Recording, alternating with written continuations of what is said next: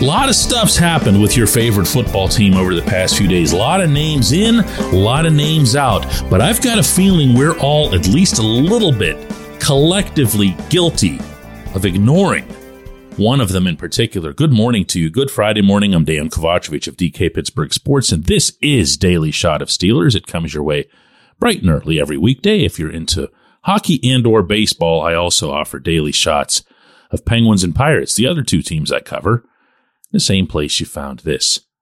My friends, Patrick Peterson is a Steeler. This is not a small thing.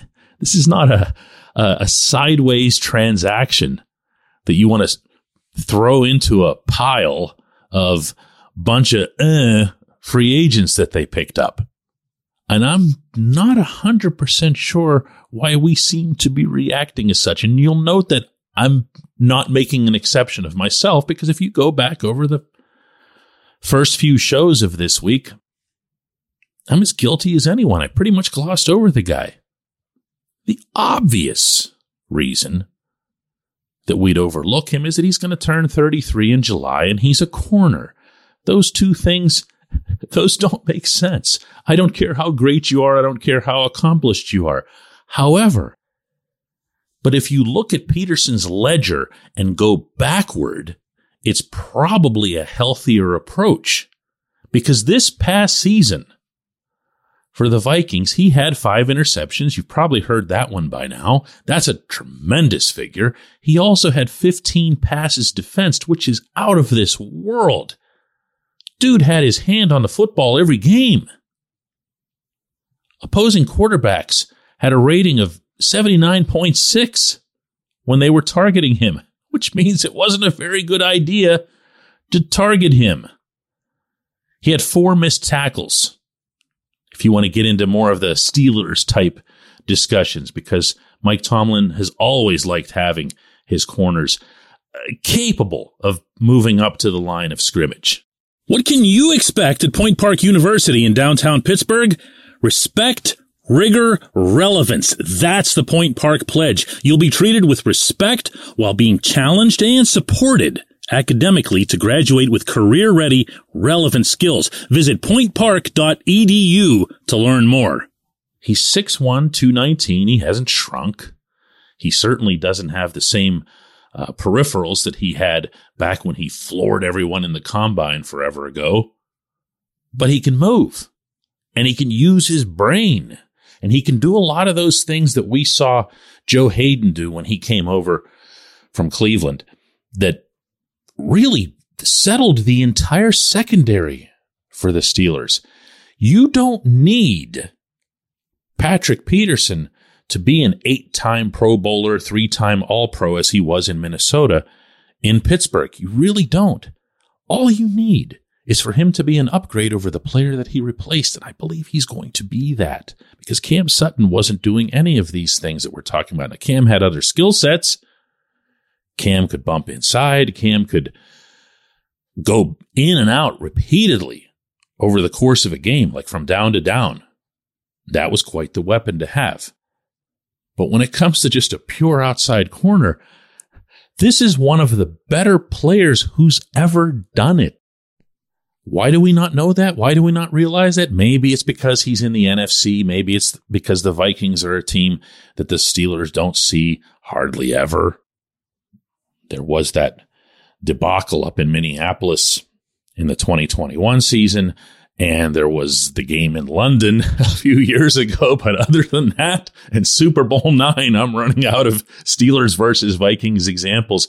On top of everything else, this is a pretty good dude who made quite the impression at his press conference yesterday on the South Side. The passion, that this city have for not only the Pittsburgh Steelers, but for, sports in general. For me, and being a defensive player, when you have the fans, making it hard for an opposing team, even on the road, because I can remember being a Cardinal fans and seeing a bunch of terrible towels taking over that stadium. So being a defensive player and going on the road and seeing your fans do that, it makes you want to play that much harder. It makes you want to bring that W home that much more. So it is quite an honor to finally be a part of, this organization, this rich tradition that this organization has. So very, very blessed. And Brian told me that this fan base is like no other. So I'm excited to be a part of it. That's pretty cool. And look, he doesn't have to be great for multiple years. He has said himself that he plans to go 2 more years. That's it. And again, I'm saying that's it as if it's nothing. He'll be a 36-year-old corner in the NFL. If he doesn't make it to the second year, oh well, they'll probably have gotten a good year out of him as it is, and they'll have gotten it at a fair price with a $7 million annual cap hit. But also, here's something else to consider. I'm not going to say that this team had secondary issues as it related to confidence, because I'm not going to say that this team had secondary issues. I know that's a popular sentiment because we only ever remember the times that they get burned. But for the most part, this team was exceptional back there as a unit, certainly when it came to taking the ball away. Tied with the 49ers for number 1 in the NFL with 20 interceptions. Again, another stat that no one ever talks about. We know Minka makes picks, but this team overall had 20. And now you add this guy? Look, I'm not oversold on Levi Wallace as a starting corner, but I also don't see him as the end of the world the way some do. If you have Patrick Peterson, you have Levi Wallace, you add some kind of depth, whether it's keeping James Pierre or doing something else, then you go into the draft and you do what everyone thinks the Steelers are going to do, then everything makes a whole lot of sense. But Peterson, in and of himself, okay, just his acquisition is quite the thing. Just as Hayden was, and just as at the time not everyone appreciated the magnitude of Hayden's acquisition. I remember this vividly. The people who are really, really, really super insiders on football and pay attention to every little thing, they got it. And even then with Hayden, it was easier because he was coming from inside the division. We'd seen Hayden make an impact against the Steelers, but this is a special talent. This is someone who's going to the Hall of Fame. And he gets to stop in Pittsburgh along the way. When we come back, J1Q. This segment of Daily Shot is brought to you by the personal injury law firm of Luxembourg, Garbett, Kelly, and George, LGKG. They represent people who are hurt in car accidents, who need help with workers' comp, who filed for medical malpractice claims. The attorneys at LGKG have been keeping promises in our region for over 80 years.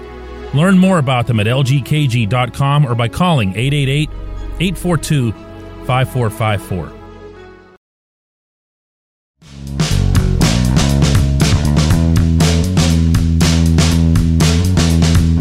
Today's J1Q isn't a question at all, but it cracked me up, so I'm going to use it. Comes from Brad Richards, who says, TK, 4 days in a row now. You're on a roll. For anybody who doesn't know what Brad's referring to, every Daily Shot episode this week, Monday through Thursday, has cited a specific position of need that the Steelers still need to address through free agency. And every day along the way, that's happened within a matter of hours of that show hitting your devices. So, what can I do today to try to bolster the Steelers roster? Oh, wait, I know, I've got one. How about bringing Bud Dupree back home?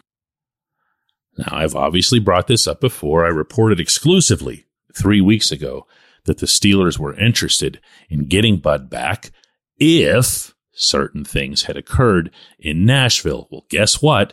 They formally occurred yesterday with Bud being released by the Titans, as I predicted that he'd be. What you knew at the time from my reporting was that the Steelers very much were interested in having Bud back under the condition, the obvious condition, that he'd pass all of their physicals. And not just the, the run-of-the-mill stuff because Bud's had some issues, some lingering issues while he was with the Titans, specifically related to his hips. And I say hips plural. It's something that's been bugging him for a while. It's kept him from having that same explosion that he's had in the past. So I'm not going to sit here and get presumptive over what the doctors might find or not find. But I can repeat for you that the Steelers are interested. I can also share with you today, as I did in our Point Park University Friday Insider feature on DK Pittsburgh Sports that I do each week, that Bud very much wants to come back. I hadn't been aware of that side of it until this week. Now I am, and now you are. Bud has no issue whatsoever with playing behind or alongside, or however it would get termed, TJ Watt and Alex Highsmith. There are obviously situations that Bud could go and pursue if his principal aim was to start. He's 30 years old, which isn't a kid, and he does have the health issue. So I'm going to say yet again that all of this is presuming the clean bill. But he also knows that in Pittsburgh, the outside linebacker position is a 3-man starting rotation. It just is. It's been that way, well, since it was TJ and Bud, and they would tap in, tap out. Only they were doing it with Anthony Chickalo and the like. This would be something else entirely. And it might be another way to guarantee that Bud's health will hold up. In other words, if you tell Bud, listen, we're going to use you here, but we only need to use you on a 25 to 30 snap rotation. Go nuts. Let it all out. Be Bud. Do the whole Tasmanian devil thing. But make sure you're taking care of yourself too. So there, how'd I do? Huh? That's right. They're going to go sign Bud like the moment you listen to this. The next thing you're going to hear is get a ding on your phone and it's going to say, Steelers sign LB Bud Dupree. I appreciate the question. I appreciate everybody listening to Daily Shot of Steelers. We'll do another one of these on Monday, after which we'll do even more of the humble brag stuff.